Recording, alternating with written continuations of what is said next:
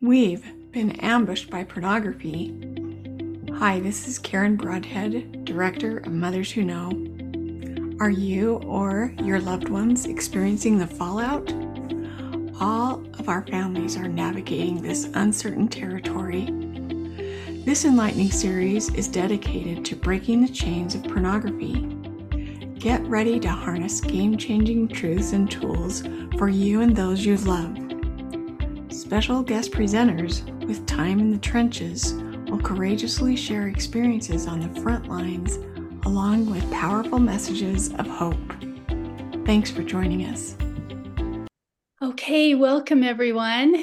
We are so excited for this webinar series that we called Breaking the Chains of Pornography, just sharing powerful tools and truths with parents and leaders and youth. We just honor your time. We're so grateful that you would come and spend some time this evening. And we also just want to thank Wes and Spenny for coming to present tonight. We've been after them for a while now, so we're so glad to get them both here together. And we also just want to thank just the incredible team of so many individuals that donated so much time to help this to happen. This was really, truly, in large part, quite a labor of love. And so we're just so grateful for that. I just wanted to just acknowledge you as you're here and just let you know, my name's BJ Hill, and I am part of the support staff at Life Changing Services and with Mothers Who Know. And as we've been thinking about you joining and just the different circumstances you might be coming from, you're probably like our families, and you're bumping into all kinds of things that are challenging with mental health or pornography or just a various array of things that are challenging. And we just acknowledge that. And if you're feeling like, hey, we're feeling stuck, we've tried things before, this has gone on too long, this is too painful, it's too embarrassing, we just invite you to open your hearts to the, I might say, inevitable, because that's what Wes and Spenny, I've heard them say, not only possible, but inevitable, just opportunity to have just hope and help. And also that there are truths and tools that really absolutely change the tide of this battle and every battle. And so we just love to share that and highlight that.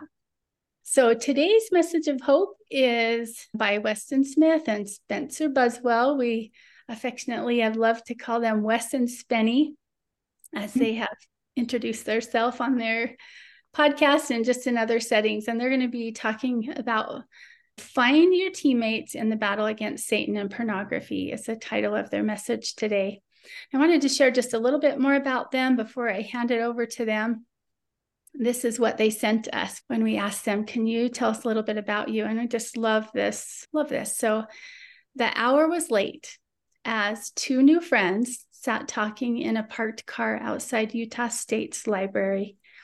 Weston Smith and Spencer Buswell were deep in conversation in Wes's 1993 Toyota 4Runner when from somewhere deep inside his soul, he shared with Spencer a dark secret of shame that he had concealed for years. Expecting repulsion and disgust, Wes was met with a reciprocal confession of relief as the words, "Me too," fell from Spence's lips. Each young man would never be the same. Wes and Spenny grew together as they sought to rid their lives of addiction. After trying multiple support groups and accountability apps, Wes soon discovered the Sons of Helaman program, and he invited Spenny along with him. The experience for both of them from the very beginning was electric, as they were finally able to articulate their frustration with Satan and have real tools given them to tap into their dormant warrior chemistry. Lifelong friendships have been forged with Cody Haas and Lane Hilton. They're both leaders in the Sons of Helaman groups, and they were for Wes and Spenny. Both Wes and Spenny graduated from the program, but desire to continue in their fight against Satan. Wes and Spenny, I just want to share this last part. it was at this moment when I can't see part of that, but when Spenny gave this crazy idea to start a podcast about their recovery experiences, the Eternal Warrior podcast was born. With over 40 episodes now live and hundreds and thousands of episodes streamed to dozens of countries across the globe, the EWP has been a passion project that has changed the lives of Wes and Spenny forever and connected them to amazingly rad warriors the world over. Since the establishment of the Eternal Warriors podcast, both Wes and Spenny have successfully gone on to marry amazing women. So how fun to get to introduce you all.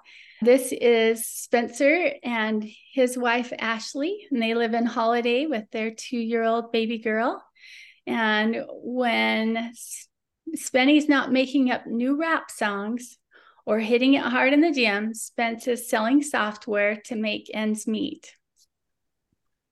And then here's Wes and Izzy. They just passed their first year mark of marriage last April. And to celebrate, they have just returned from an 8-month epic voyage around the world.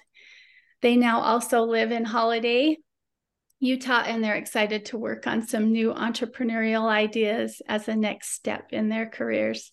So what a fun introduction. And there's a lot in between that first introduction and where they are now. We'll see how they are at getting this all, fitting it all in. So anyway, we just appreciate you, Wes and Spenny. I'm going to go ahead and spotlight both of you so that everyone can just see you really well. And then we'll let you take it from here and we'll transition in the Q&A after your message. All right, Wes and Spenny, over to you. Awesome. Thank you so much, Jay. And I just have to quickly say that Wes was responsible for those bios. The rap songs? I'm like, Wes. Vince, come on, don't be so modest. We all know that you're triple platinum. Okay. I know that not all of you are in a position to do this. You might be wrangling kids or whatever, but it does mean a lot to us. If you are in a position to come on video and share your face with us, we do making that connection, but totally get it too if you're in a spot where you can't do that. God, that intro, I don't know how we're going to live up to that, BJ, but that means the world to us. Spence, you had some housekeeping questions that you wanted to ask the team here. Yes. So to all of those here tonight, first of all, thank you for being here. What? It's so awesome. Are you kidding? 43 people. Wes, it's so awesome. So thank you in your busy lives for taking time with us. In the chat, we are going to invite you to answer a few questions just to get us started, just so we know who you are a little bit. And if you're not like super Zoom literate, the chat feature, if you take the cursor of your mouse and go over, just if you drag it around the screen, you should see a quote bubble at the bottom that says chat. If you click on that, you'll see a sidebar populate over to the right, and then you can see us typing over here. So look, I'm going to say welcome to the chat, and you can see it right there. Welcome. Cool. And then the first question, I'm just going to put it in the chat. Respond with the number that corresponds to where you fit into the fight against Satan and pornography. If one being a warrior in the fight that's battling against pornography, maybe a supporter would be number 2, ecclesiastical leader or other kind of support individual. And then 4, other, if there's another, I couldn't think of. Oh, Lisa, what's up? Other, just so we can get to know where. Just a fan and looking for something cool to do on a Tuesday night. Yeah, there you go. Yeah, I love it. Okay, we got some supporters. I love it. Got some warriors. This is awesome.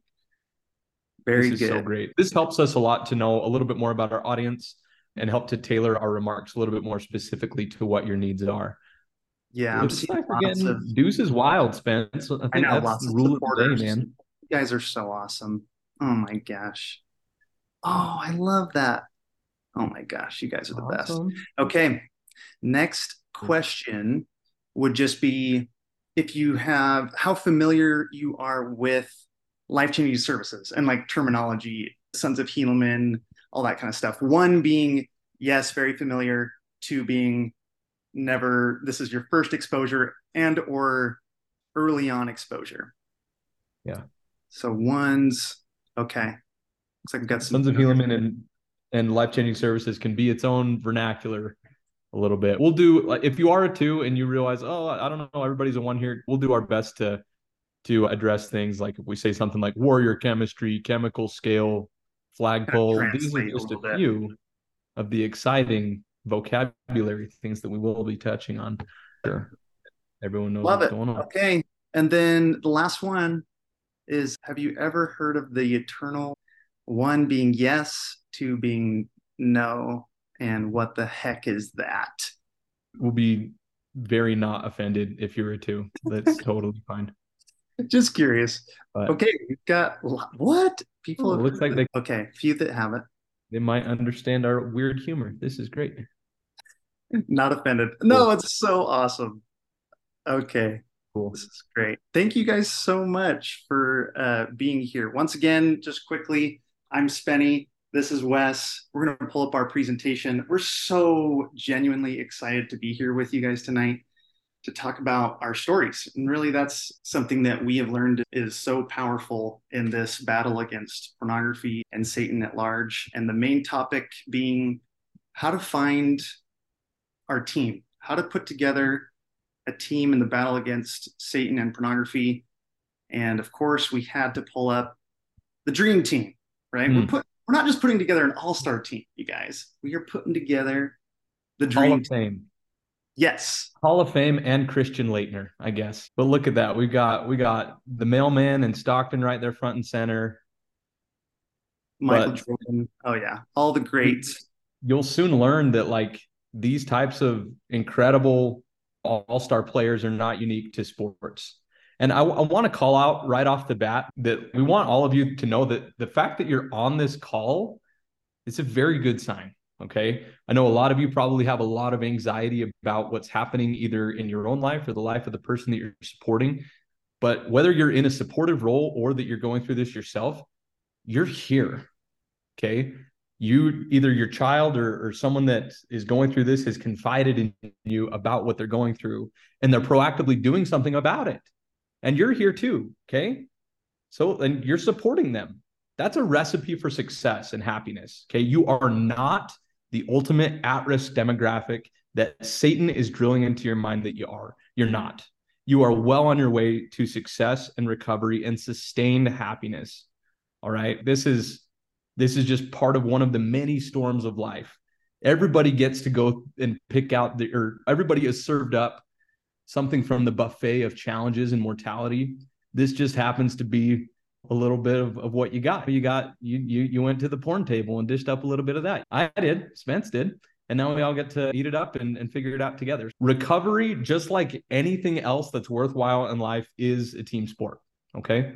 In this presentation, we're going to tell you our recovery stories and tease out the principles for success that have really helped us, as well as everyone that we've spoken to on our podcast have sustained success. Okay. So we're really excited to talk to you about it. And one thing that we want you to realize is like, there's nothing special about us. Sorry, Spence. Is there anything else you wanted to add here before? That's it. Yep. That's it. I was calling the ladies at a young age, obviously, as you can see here, spitting my game. No, look, I was a kid just like every one of you. Okay. So was this guy. All right. Look at that dapper individual with hair at the time. I guess I was about this age here on the right when pornography was really like a big part of my life, and I wasn't sure what to do per se. It was probably about this time that my mom had figured out that something was going on, but didn't know what was going on. I eventually did reveal to her my deep, dark secret of pornography and masturbation addiction. And she was so amazingly loving to get me into my bishop and to start having that conversation.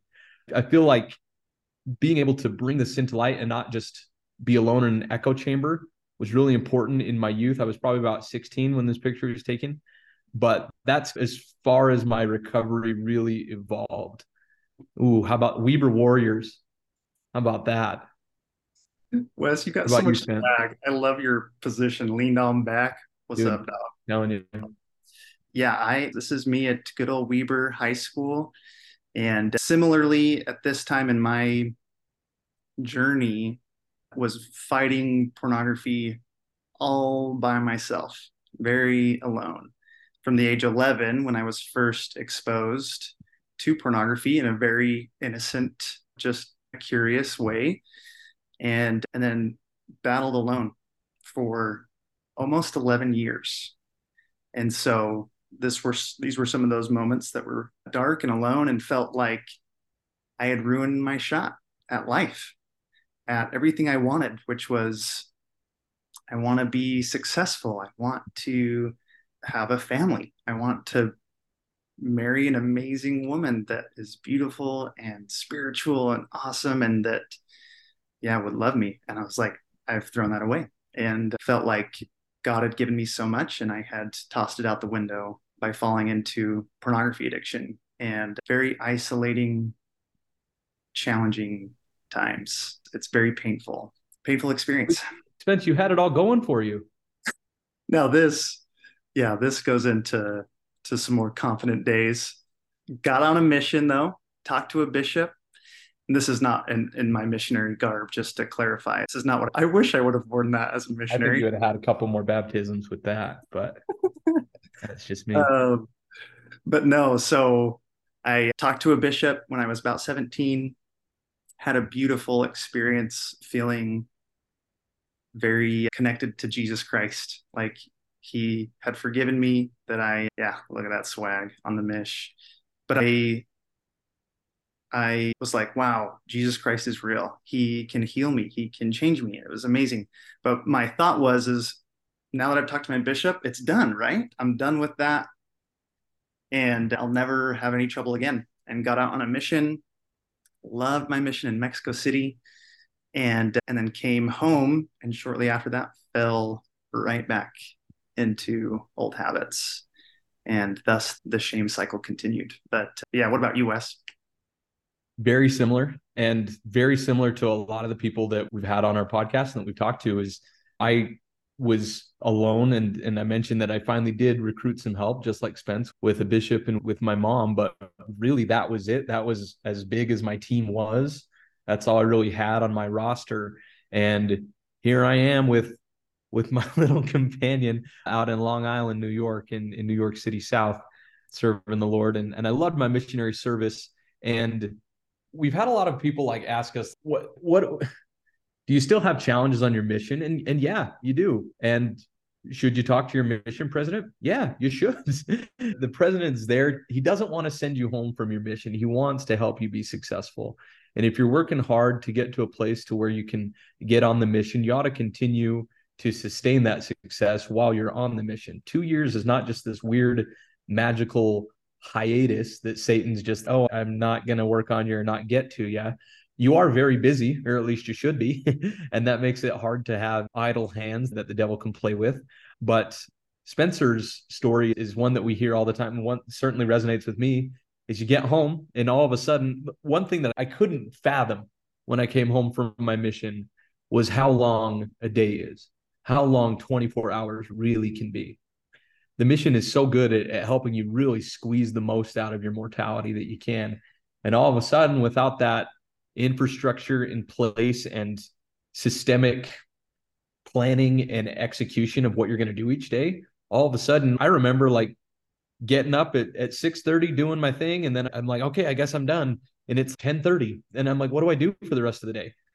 And it's really easy to fall back into old, dormant, very powerful neural pathways that once existed, especially, and again, this is the theme of what we're talking about here, especially if you're on your own, especially if you're fighting by yourself and you aren't actively multiplying your efforts by recruiting other people to help you out and helping other people out in their efforts. So here Spence and I are, two very, very handsome return missionaries trying to figure it out, and we actually become fast friends at Utah State. And here we are on a group date. Neither of these women are in our lives anymore, but it's okay. We totally upgraded. If you know them, they are wonderful people. I'm not saying it. like that. But Spence and I became really good friends. And I appreciate what BJ read that story about us. Finally, I don't know, like it's providence, honestly, put Spencer Buswell on my path. Maybe misfortune for me to be in his, but we became very fast friends. And the fact that we shared something so difficult but so personal together really brought us close together. And so much so that after we graduated school, we ended up working at the same company together. And that's when Spence came to me one day and said, "Hey, what if we do this?" Okay. Spence, why don't you talk a little bit more about where the genesis of that came from? Oh man, there's a this is a long Genesis story because in between Mission and the Eternal Warrior podcast was really 5 years of a lot of ups and downs and painful experiences, continuing with recovery from addiction and masturbation addiction. And just to quickly highlight a couple of those things before I talk about where the Eternal Warrior podcast came from, just to fill you in on those years and where my teammates were and how they all fit. And then we can roll back through each one of these, but just want to highlight quickly that I hadn't even told my parents until I was home off my mission. So I hadn't even recruited. To Wes's point, he had his mom. I legit just fought alone. And one thing to highlight there is that, man, Satan sure does thrive when it's a one-on-one battle. Oh man, he had me against the ropes, completely pummeling me that I was worthless and a terrible human. And I fortunately had a girl that I was dating recommend, "Hey, you need to talk to your mom." And so I'm so grateful for her. I talked to my mom, and oh my gosh, you guys, my mom, just the way that she responded with so much love, so much compassion. She wasn't perfect by any means through that, had no idea what it really meant to have struggles with pornography, anxious and worried about me and all the things. But I just want to highlight quickly that she really, I needed more than just a bishop. I needed some more. I needed some more teammates. And of course, bishops and ecclesiastical leaders are so important and part of that, but I needed my mom. And then to Wes's point, I needed someone that was in the battle. I needed someone that was in it with me. And that was Wes. And kudos to him for his courage, just saying, "Hey, I'm struggling." And then we got to Sons of Helaman, and that develops all these things. And an Eternal Warrior podcast, that was a long origination story to your question, Wes. But it finally was a point where I realized, man, we're not the only ones. And there are a lot of people out there suffering alone, like I was for 11 plus years. They shouldn't be. Like, this is a very common problem that isn't talked about. Like, why isn't there a podcast? Why isn't there something out there that is more open and talking about? Obviously there are podcasts, but I was just like, oh my gosh, like, we got to do something. And so it clicked. I came to Wes. Do you remember that fateful day at work? Spence, It was at work. Spence grabs me at work and he like hops into this team conference room. There's nobody in there, but it's like big enough for 4 people. He's like, "Hey, you know how we're going through porn recovery?" I'm like, "Shh, dude, keep it down. Like, people speak English here." And he's like, "Hey, what if we like do a podcast about that?" And I'm like, "Oh, so you want to tell the whole world about this?" Okay, I'll support that. It was exactly what I needed, honestly. It was surprising how quickly he jumped on board. It was so awesome. Yeah. Anyways, that was when the Eternal Warrior podcast was born. It's been a beautiful, amazing experience. Yeah, the best. So many cool people that we've met throughout that are in the same exact place. That whoever you are listening to this right now, today, you're not alone. You're not the only one. And as a supporter, you also are not alone. There are people here to help, and there are people to add to your team. So that's what we're going to go through now that we've given high level story. Now we're going to go back through and highlight more specifically what are the different teammates, what are their roles and responsibilities, what are some things that maybe they should not avoid, Wes, but just be aware of that maybe doesn't fall within their role or responsibility, right? So thankfully it's football season, which is wonderful. Yes. Or very frustrating and heartbreaking if you're a Green Bay Packers fan like I am. But there are, like, it's so important. Like each position in football, American football, sorry if we have some footballers out there, but this can be applied to any sport. Each position has a very unique role. And if you fail to do your role, the team is negatively affected. And if you try to do the role of somebody else while neglecting your role, the team is negatively affected. And so what Spencer and I are going to do here is we're going to walk through the key role players that you need to work to get on your team. All right. Find someone to play your quarterback position. Find someone to play running back, wide receiver, left tackle. They all have different unique responsibilities, but they're essential for your success. And the first person that you need to get on your team without fail is the Lord Jesus Christ. Okay. Nothing's going to happen. You're not going to have any sustained support without the Savior. You may be able to resist temptation for a little while, but without connecting to your internal, your deep why to change, Satan will continue to have power over you. We've got a couple scriptures here that we'd like to rip through real quick that kind of highlight this. And I've got these pulled up. Spence, do you just want me to read them through real quick and we can crank them? So we go to Ether 12:27. This is one that is probably familiar to a lot of you. And if you're not a member of the Church of Jesus Christ of Latter-day Saints or familiar with the book of Ether, this comes from the Book of Mormon, which is a part of the Mormon canon. But this says here, if men come unto me, meaning the Lord Jesus Christ, I will show unto them their weakness. I give unto men weakness that they may be humble. And my grace is sufficient for all men that humble themselves before me. Okay. So the fact that you're on this call takes some humility. Moving forward and trying to turn to the Lord and realize that you can't do things on your own is hard. And it takes humility to do that. Okay. Our next scripture here is in Alma 32, verse 13. It says here, and now because ye are compelled to be humbled, blessed are ye. As if he is compelled to be humble, seeketh repentance. And now surely whosoever repenteth shall find mercy. And he that findeth mercy and endureth to the end, the same shall be saved.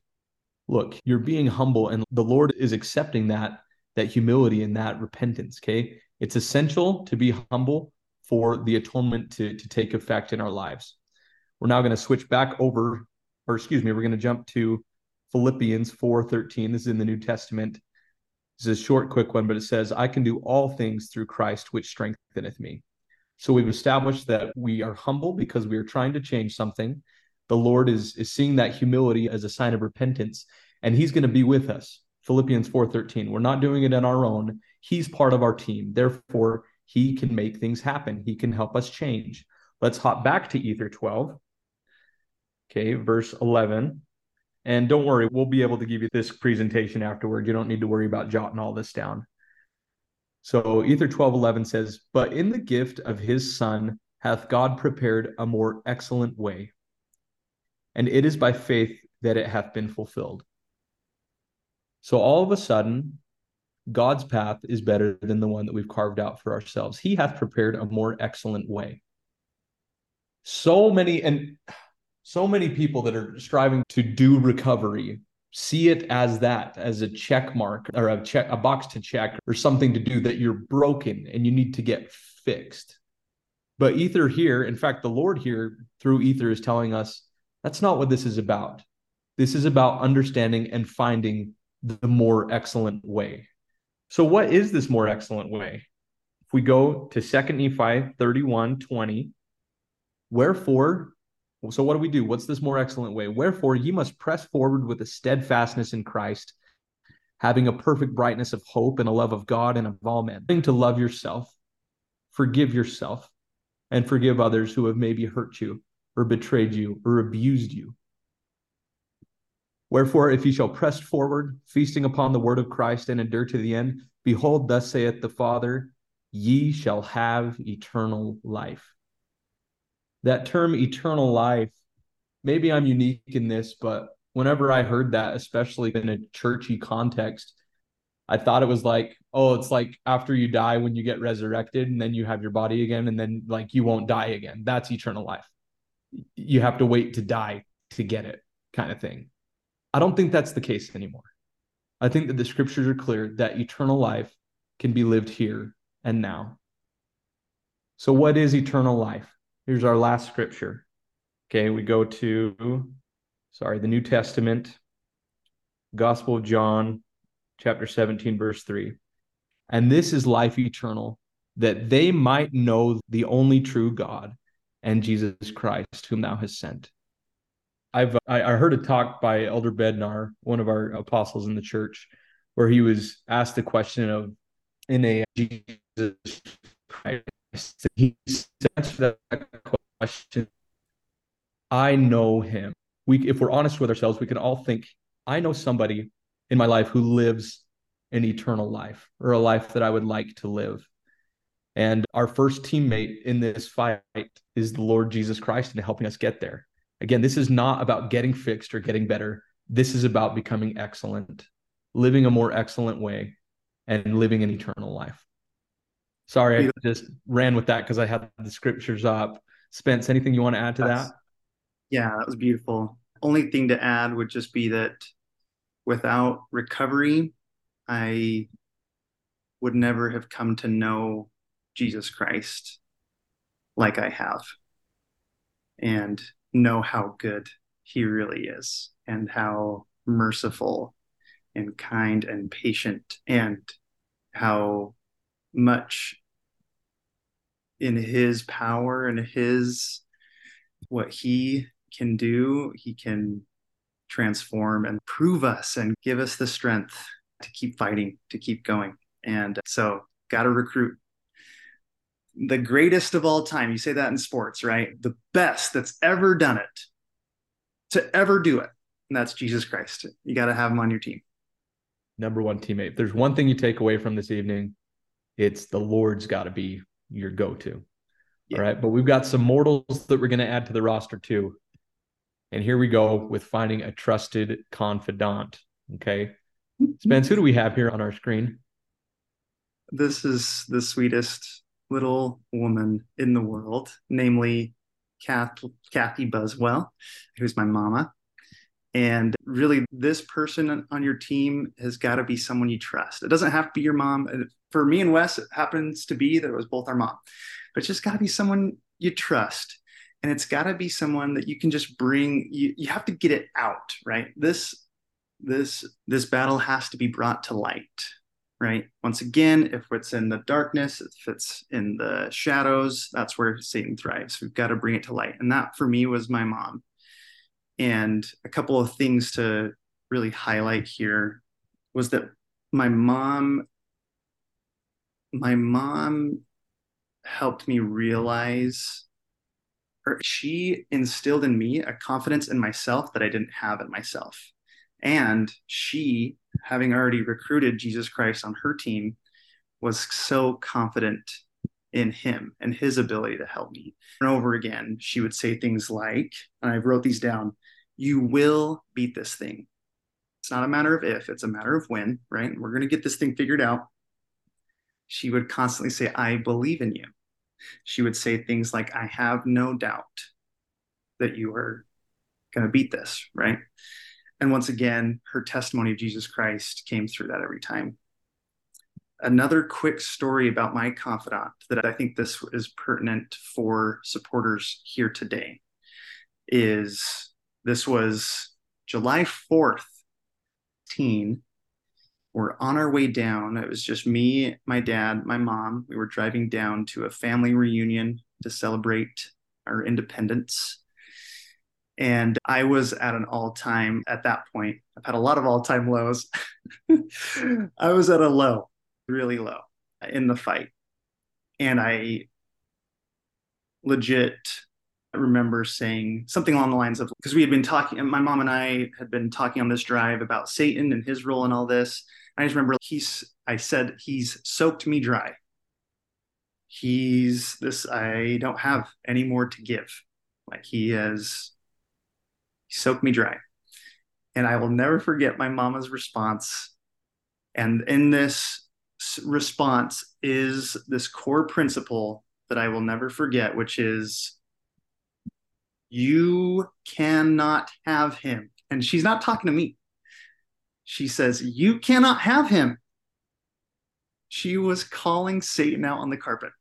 She said, you will not have my boy. And therein lies the principle that she knew who the real enemy was. That her son was not the enemy here. Her son was not the problem. Satan is a genius manipulator, all just the scummiest of the scum that wants to destroy us and our families. And she got that. And she said, you cannot have him. And so the reason why I bring up a couple of these examples of the way my mom responded was, if you can instill that in your child, that you believe in them and that you understand that they're not the problem, it's gonna be a huge win. And she was the cheerleader. But yeah, what about you, Wes? Yeah, I think that's sweet Lori right there. So some fun West trivia. Here we are actually picking up my brother from his mission to New York City when I was a teenager, and then just a few years later I served in the same mission, hence the great tacky t-shirts. But yeah, like, you've got to be the ultimate cheerleader. Okay, I think this role, the trusted confidant, is usually going to be the first person that the warrior confides their secret to, that kind of trusts and brings to light. And so they don't need your judgment or your criticism. They just need you. They just need someone to listen. They just need someone to help them realize that they're not alone, excuse me. But it's also important that you keep their confidence. That actually, my mom did tell someone once, and her heart was in a good place, but it was hard on me. It really damaged my trust a little bit, but we were able to work through that. But don't divulge that without the warriors say so. They're on their own timetable of who they're willing to share that with and when. That actually happened when Spence and I had started our podcast, and you'd think I'd be okay with that, of, man, if I broadcast this to whomever, then I shouldn't care, but that's my thing. And your warrior wants to have a little bit of control over that. Another thing that the person in this role can do is to help curate the environment for success. Now, what do I when I say that? If, let's say, the behavior that you're trying to change is you want to wake up early in the morning, the last thing that you want to do is to have an alarm clock right next to your bed with a snooze button next to it. That you don't want that. Take your alarm clock and put it across the room so that it's going to wake you up. So you actually have to wake up and get out of bed if you're going to go turn it off. And maybe you have your running shoes on the ground that you're going to trip over that remind you, oh yeah, I was going to get up and go running. There's things that you can do to physically change your environment. Not having a device that you access pornography through in your bedroom or in the bathroom or something that is an easy place to lose. The trusted confidant can help to facilitate that. Okay. There's a couple of great books out there that I'd recommend. One is called Change Anything. Another one is called Influencers, that talk about how to create environments for success and behavior change. Those are both by David Maxfield, Joseph Graney, and Kerry Patterson. If you're interested, they're great. Another thing I would put on here with an asterisk. Oh, go ahead, Spence. Sorry. I was just going to say Atomic Habits. Yes. Another book. Highly recommend, about just environment and how to change. Love it. Thank you. That's a great resource as well. Help with accountability. I put an asterisk here because what you need to do is to help normalize the discussion with your warrior about recovery. Make sure that manpower is a key focus, but do not let this become the only thing that you talk about. That happened with my mom and I for a little bit, and it sucked. It was just really hard. I knew that, like, anytime she wanted to chat, it was like, bah, bah, bah, here comes the porn police. And that's not fun. That's a horrible dynamic to a relationship. Just have this be another supportive spoke in the wheel of your relationship. Don't let it become the hub. And of course, you want to challenge and inspire. Push them. If they're losing battles habitually, we've seen this in group a lot. We've gone through this where, yeah, I'm -2 this week. Or if you're not familiar with the terminology, that would mean that you're not having success in changing your addictive behaviors. And that habitually continues. And yet you still profess to be going to group or doing your manpower. call them on it and say, look, if you're really working the program, then why is it that you're not having the success that you want? It's not about what you as the parent want or you as the bishop want. It's about what they want. Do they really want to change? Just a couple notes here on what this role is not. We've talked about what this role is, but what this role is not. And this is hard for you to do, and Satan's going to tell you otherwise. You cannot do recovery for your warrior. This is their thing. Okay, this is their journey. You're a key component and an essential part of success, but you can't do this for them. This is their mortality. Okay, this is, as Spencer so beautifully articulated, this is their path with the Savior. They need to figure it out on their own. Recovery, don't let this become the only thing you talk about, but talk about it frequently. That's all I would say. And I guess we covered some of what worked for us and what didn't. Anything else you'd care to add, Spence, or should we move to our next teammate? Yeah, the only other thing I'd say is that to find a way to talk about it without me or my mom having to uncomfortably be like, should we talk about it, was just a simple, I would send a text of just a thumbs up in the morning if I won the day before, or a thumbs down if I had lost. That way, it's consistent. There's no, hey, how you doing, brother, with your pornography bro? It's just hard. So just keep it. I think that's a good example of what you were talking about, Wes. So just want to throw that in there. And the next one, this one for those supporters on the call is, you might be this person. You might be this person, but a trench mate really is one that's really going through it themselves, right? Someone in the fight that's with you. And that's what Wes was for me. It's like, finally, when Wes told me that he was struggling with pornography, I was like, what? Scott, like, dude, Wes is, and you may have heard the legends of Weston Smith throughout the land from Utah State, because he was the man. If you've watched Cops or America's Most Wanted, then maybe. Yeah, something like that. Yeah. But he was a legend. Everyone knew him, and he's just this influential, awesome guy. And he's struggling with pornography. Oh my gosh.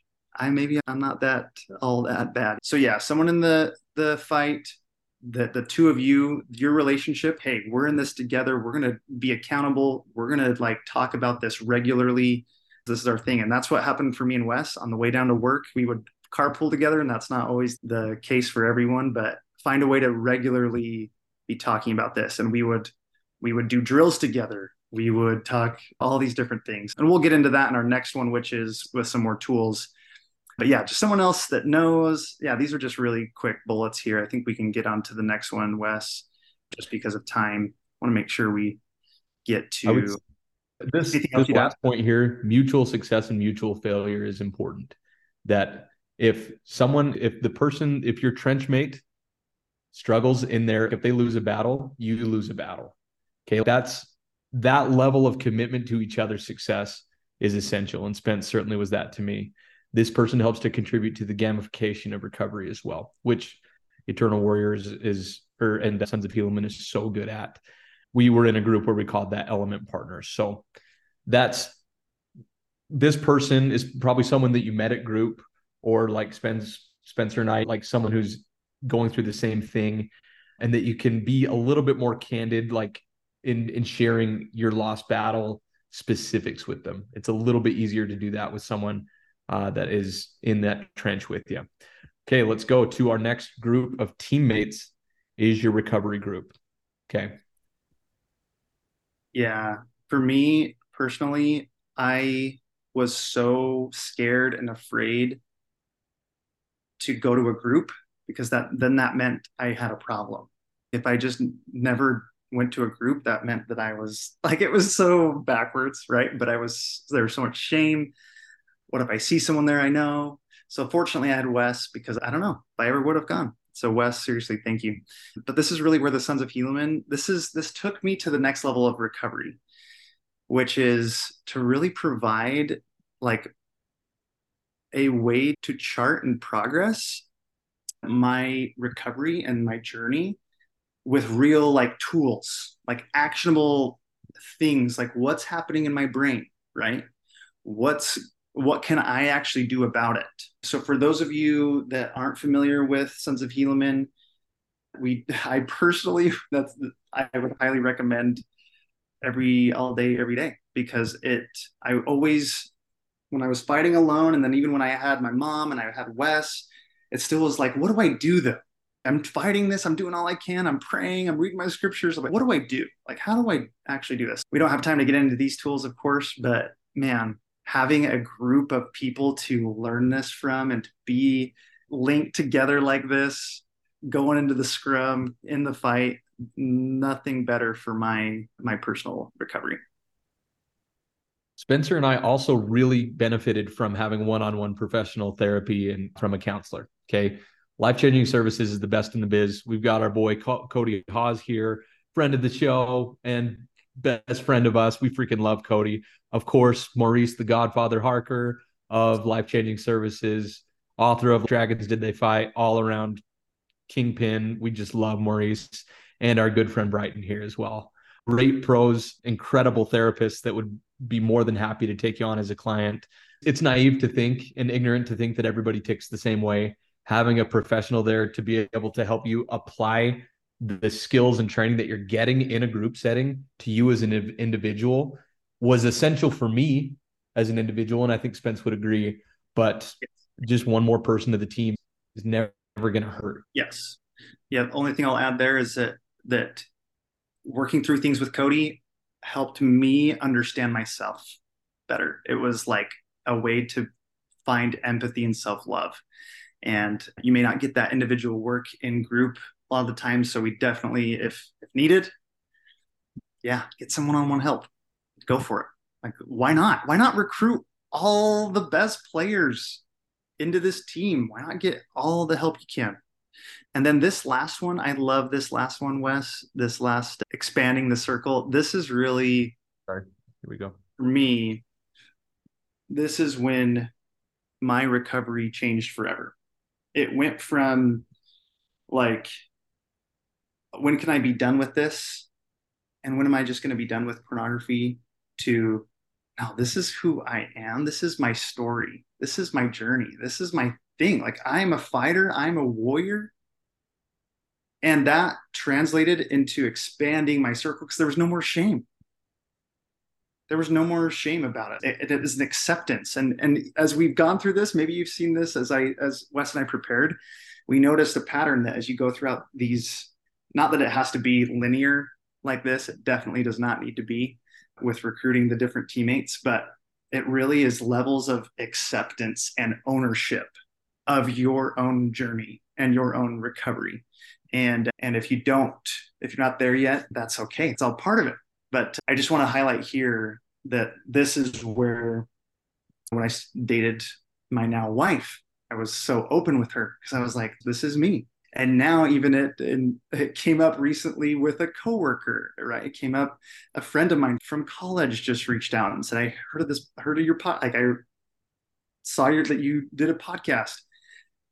And I had anyways, just a lot of people that I've connected with since. And it has just added more and more juice and more power in my journey. Wes, anything you'd add to this one?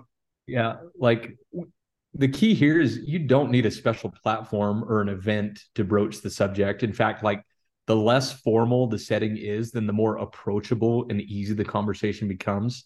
Like, you do not need to get up in front of everyone and God during fast and testimony meetings saying, brothers and sisters, I'm a pornography addict. You do not have to do that. I know people who have done it. Okay. But you don't have to do that. But I tell you what, before Izzy and I went on this crazy trip around the world, we were living out in Sandy and I was serving in the bishopric. And it's different when I'm able to personally testify to the young men that I've had a pornography issue and that I've worked through it. And the Lord has helped me to change and to live a more fulfilled life. That's different by bearing that first person testimony than by saying, I've heard this, or we just sometimes allude to certain things.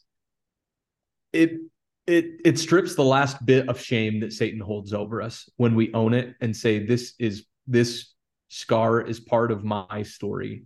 And think about that. By showing our scars to others, we allow everyone else to do the same. Okay, think about what Jesus Christ did. He showed his scars to his apostles so that we could show ours to others and point them back to him as the ultimate healer. Okay. I bought a couple of books called Good Pictures, Bad Pictures that kind of teaches some principles of to young children about the dangers of pornography. I gave it to my brothers because they have little kids to share with them. That's a way that you can normalize the conversation. Sitting around a campfire with your family or friends. These are all perfect examples. And then this was something that Spence really wanted to share that I love right here too before we ask for questions. But go ahead, Spence. Yeah, just to bring us home, this is somewhat unrelated to the team, but this is something that's been on my mind, and so it needed to be shared before we wrap up. I, in June, went on a trip to New York. So over here, this picture on the left, you'll see the city of New York. And always when I'm in New York, I'm like, man, there's a lot of construction. Like always just like the little scaffolding that you walk under, and there's always just a ton of construction going on. Didn't really bother me much on that trip. I then recently, last weekend, my wife and I went to Las Vegas. Not my favorite place in the world, and probably not a highly recommended place if you're struggling with pornography. Yeah. So I've been running a lot lately, and I needed to go for a run. So I go out running in Las Vegas, and there was a ton of construction again. That kind of just brought me back to New York. I'm like, oh man, these big cities, and specifically on this run, it changed my course a couple of times. It was really frustrating. And I was like, why are these cities always why can't they just get all the stuff fixed? And then it just is easy, and it's nice for us to be able to enjoy the city. It also, these signs that you always see right here in the middle of the under construction as you're going down construction at work. I don't know. As you're driving down the road, on the highway, on the freeway, there's always construction. You're like, gosh dang it, can they not just get these roads fixed and just be done? And then it dawned on me, like, no, those cities are always going to be under construction. Not as a problem, as a good thing. They're constantly going to be maintaining and improving the city. That's what's required. And I think tying it into what we've talked about today, like looking at ourselves not as a finished product, as a city that needs to be completed, that we're under construction. We are under construction. And Wes, in your that's why I put this picture on the right, because Wes had a pretty cool example from his travels. So one of the places that my wife and I visited was this town it's actually a pretty big city in the center of the Amazon rainforest called Manaus. Manaus sits it's in Brazil, but it's right where the Rio Negro and the Rio Solimões actually join to form the Amazon River and head out to the Atlantic Ocean. And right there, Manaus was once a boom town back at the turn of the 19th century because of the rubber tree in the Amazon rainforest. The rubber tappers came in and made a fortune selling rubber extract to the rest of the world. Eventually, a couple of those trees got smuggled out to Southeast Asia, and it was cheaper to farm them out there and to distribute them to the rest of the world than it was to tap the wild plants in Brazil. And so this metropolis, like if you Google Manaus, Manaus, you will see a giant, beautiful opera house in the middle of the Amazon rainforest. And all these other, like there's a temple in Manaus. It's a pretty decent sized city. But as you get the farther you get out from the city, you'll notice most of the city is actually derelict and the jungle is reclaiming the land. And so that picture on the right is not dramatic. That's something that Izzy and I saw a lot of on the outskirts of this city. And I think it goes perfectly with what Spence was saying. Maintenance was what the goal was. Advancement and progress wasn't. And if your only goal is maintenance, the jungle will take you back. You need to continually be pushing forward, build those high rises. We contrast that to New York City, or we went to Dubai, and think about Dubai is the city of the future. It's so incredible, but they're all about creating new things. And if you do that, maintenance takes care of itself. And that's what we want to leave with you guys. Questions. I know that I think Luann or BJ is collecting questions. Have we got anything Ready? Okay. Yeah, I know we're a little over time, but yeah, we'd love to hear from you guys. And what questions are there?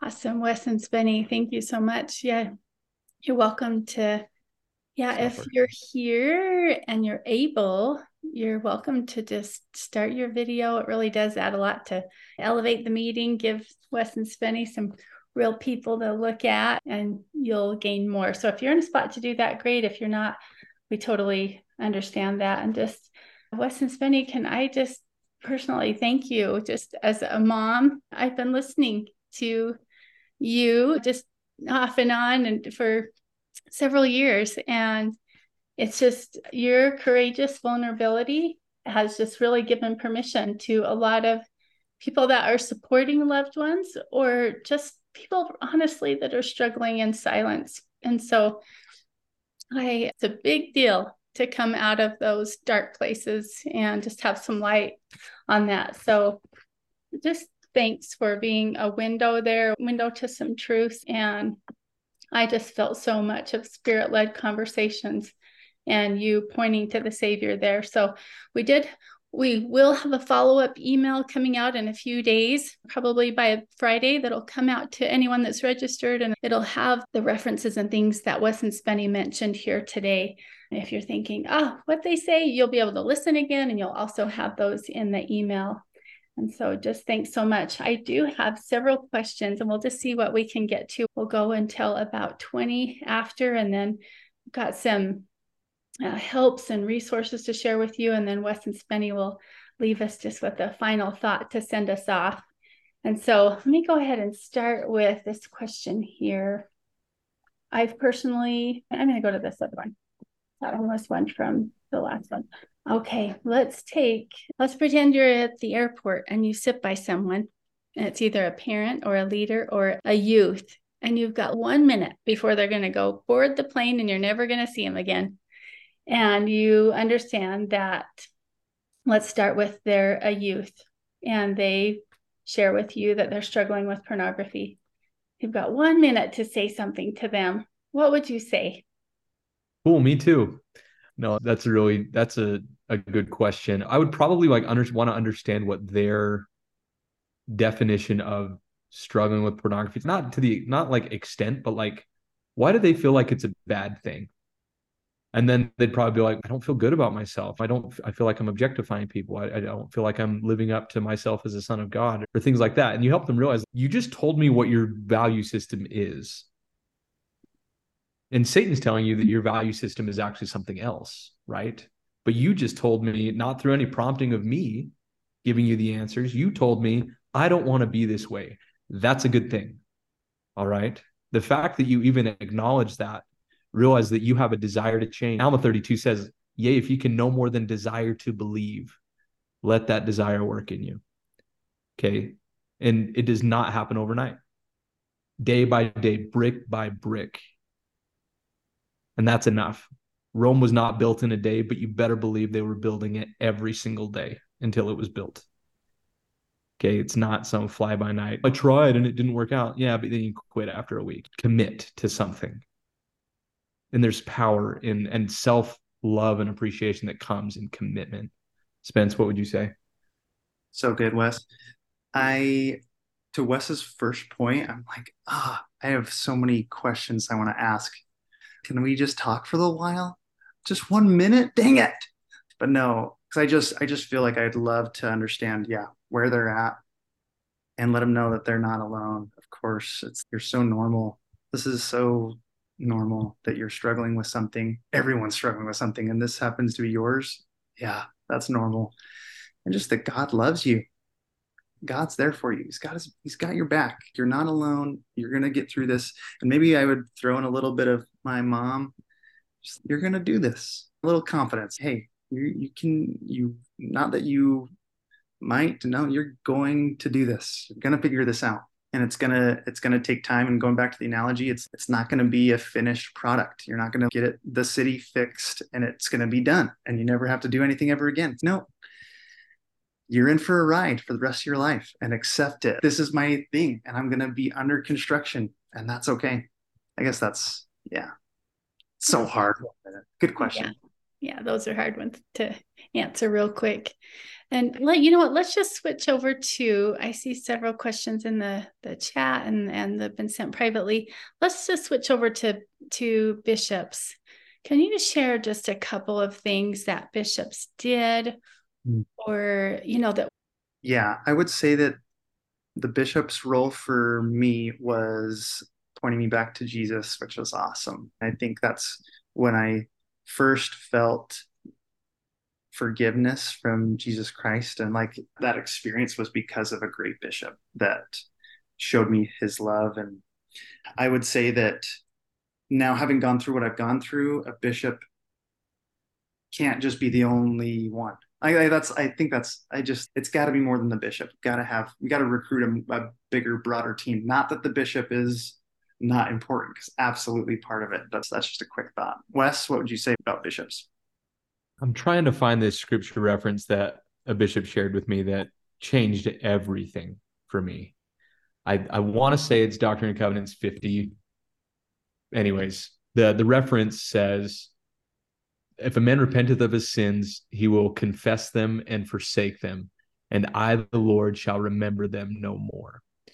And he asked me if someone knows that referencing and put it in the chat. It's going to kill me until I remember that. But anyways, my bishop who worked with me as a teenager shared that with me. And he said, Wes, why do you think that, there it is, 58. There we go. DNC 58, 42, 43. Thank you. My bishop said to me, Wes, why do you think that the Lord doesn't remember them anymore?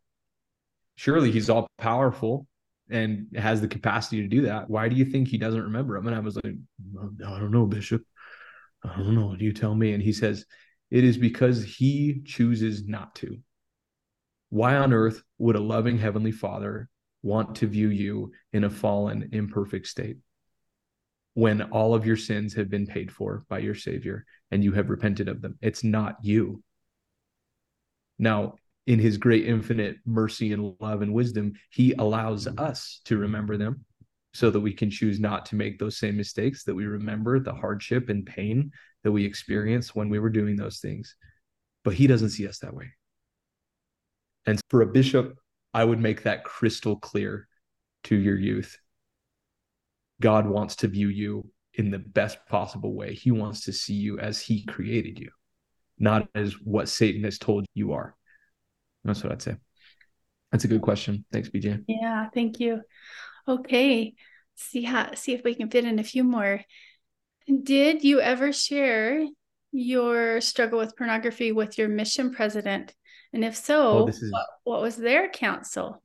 Also, what's your best advice for a missionary returning home who has this addiction?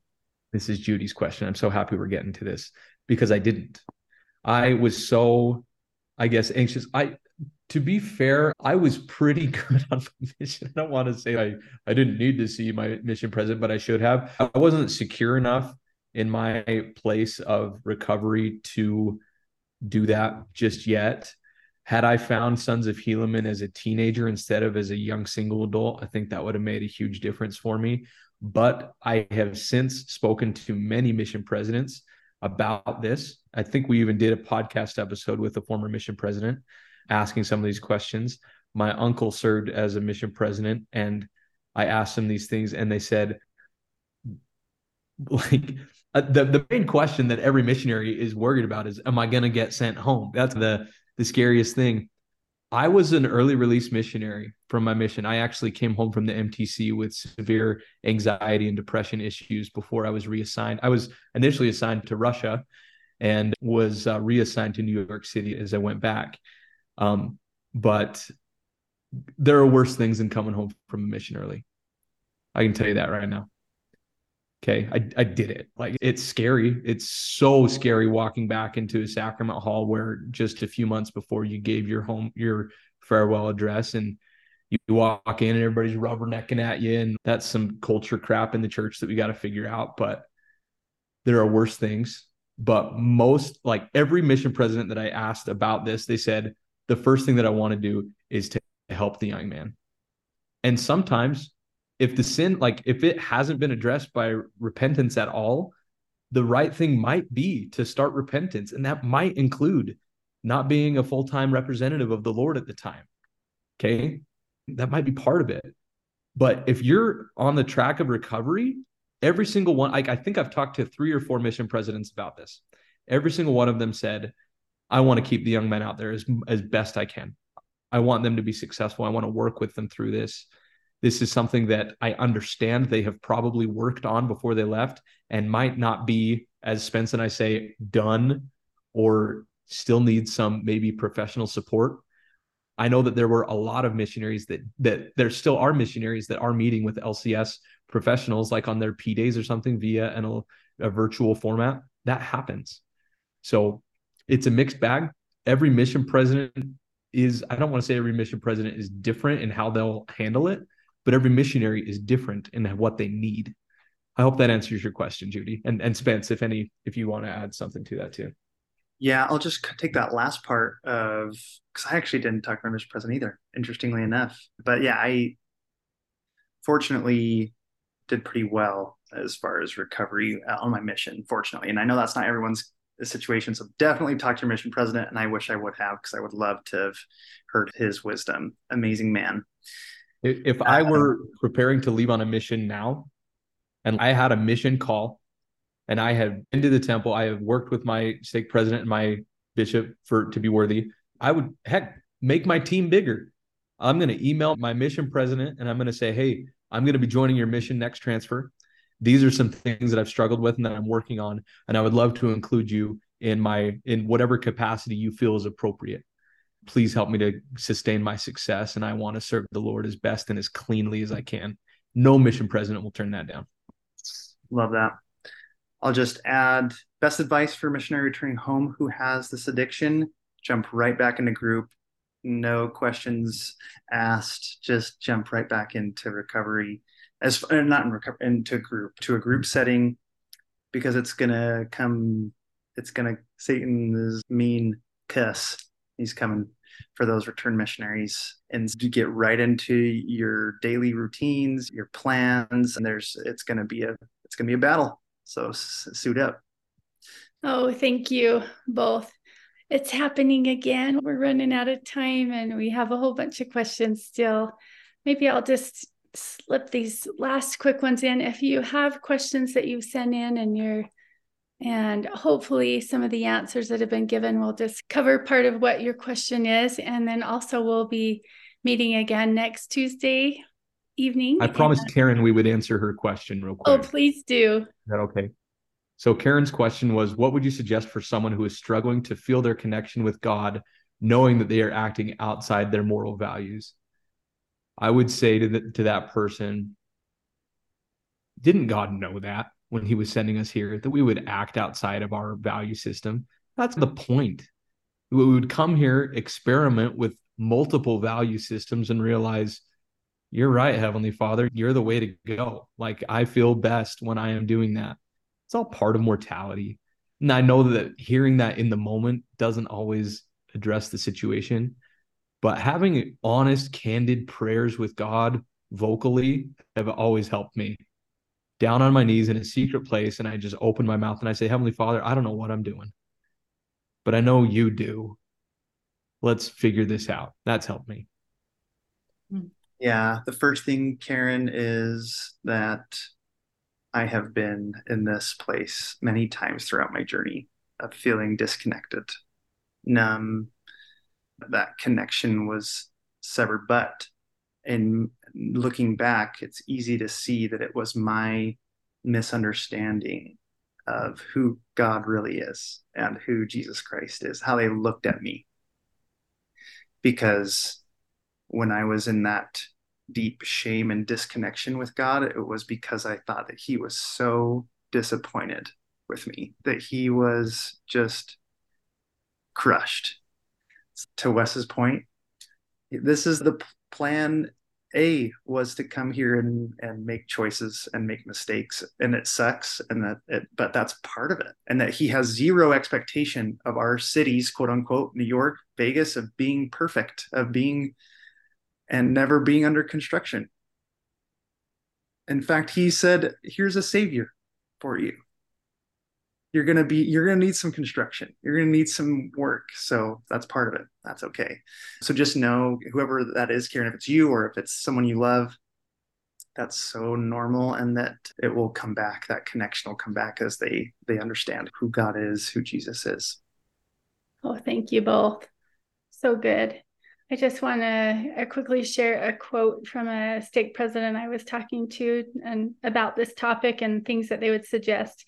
He says, hands down, he shares this talk more than any other talk with anybody struggling to just line their life up with their values. It's His Grace is Sufficient by Brad Wilcox. It's a BYU speech. And I think this kind of sums up a lot of what Wes and Spenny talked about. There should never just be two options, perfection or giving up. When we're learning the piano, are the only options performing at Carnegie Hall or quitting? No. Growth and development take time. Learning takes time.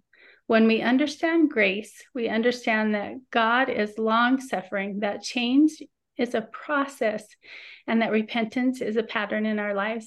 Anyway, I so appreciated that. I've listened to that talk several times and just would highly recommend that just for leaders and parents and youth as well. All right. I think Wes and Spenny are going to give us just a final thought here in just a minute. I'm going to share just a couple of resources that might be of help to you and your families. Maybe be thinking, if you're going to share, one of our awesome people here said, okay, any chance for a season 5? So we're going to need an answer to that after this. Let me share just a couple of resources for you and your family in just next week's webinar. So the final webinar in our 3-part webinar series will be with Maurice Harker. He's the founder and director of Life Changing Services. He's the one that started the Sons of Helaman program that Wes and Spenny have referenced, and he's the author of Dragons Did They Fight? And lots of you are probably familiar with that and that book. Awesome book on self-mastery, just for any behaviors of just lining up our values with our things that we think and say and do is pretty phenomenal. I just wanted to so next week, we'd love you to come. Maurice is also going to bring several generals, several young men that have been in the Sons of Helaman program and have just really honed lots of these skills and tools. And they're going to be talking out loud and frankly, like Wes and Spenny have, telling a little bit about their journeys, things that loved ones and leaders did that were helpful, that were not helpful. And so this is a pretty awesome opportunity to hear right from them as well. Thank you so much. Will you send us off with just a final thought, message of hope, and just thank you again, thanks for being you mostly. You just show up just as you, and you just add a light to any space. And anyway, just love to know you and grateful that you came today. It was quite the gift. But we'll let you be our final thought and send us off today. Thanks, BJ. You're so sweet. That was the nicest. Okay, I think we end in classic fashion, Wes. I think we send these folks off with our reasons for fighting. Don't you agree? I do, wholeheartedly. Weston, why do you fight? Why won't you just give up? No, are you kidding me? Giving up is for giver-uppers. That ain't me. That ain't none of us, man. Are you kidding me? I fight because fighting is a better way. It is a more excellent way, as the Lord has shown us. I fight because living an eternal life is the best life to live. I fight for my beautiful wife and our awesome future. I fight for you, Spence, for being an incredible inspiration in my life. I fight for the Lord Jesus Christ. I'm so grateful for what he has taught me through this addiction and through everything that I've experienced. One of my favorite things to say on the podcast is that if you always do what you've always done, then you will always get what you've always got. And when we really do look at ourselves and we're so frustrated with not having the success that we think that we should have in whatever capacity that is, not just limited to addiction recovery, ask yourself, have I given my all tomorrow yet? You've never done that yet. There's always tomorrow, okay? And Heavenly Father does not care about yesterday. He cares about where your feet are oriented right now and where you plan to take your next step. You always do what you've always done. You always get what you always got. And if you do something different, it's not only possible to change, but it is inevitable. You can't help but change. That's why I fight, Spenny. What about you, young blood? Why do you fight? So good. Luann just said Goosebumps in the chat. I'm like, yep. Great books. Yeah, Goosebumps. That was so good. Oh, yeah. No, I fight, and I always say this on meetings and calls like this, but it's real. I feel it every single time as I fight for you good people on this call, so that you know that you can do this. You really can. Whether it's you that's in the battle right now or not, you can do this. Your warrior can do this. They will do this. You will do this. And I fight because I am worth it. I fight because I'm a warrior. That's just who I am. That's what I do. There's no other way that I would rather live my life. I fight to be the best that I can personally be, to quote unquote continue being under construction and continue improving my city, my being who God wants me to be, and becoming more like Jesus. I fight for Ashley, my wife. I fight for Gracie, my daughter. They deserve the best possible Spenny. I fight for them. I love them. They are life. They are joy. I fight. There's just no other way. There's just no other way to live than to be a fighter, to be a warrior, and that's what I'll do. Never going to give up. And with that, we'll send you off. Thank you. I know we're a few minutes over. Thank you for sticking around. Thank you for being here. You guys are so awesome. And please hit us up, podcast@lifechangingservices.org. If you've got more questions, and of course, all these resources. Are you kidding? Life Changing Services has done what it says in its name. It has changed my life, and it can change yours and those of your warriors. So thanks again for coming.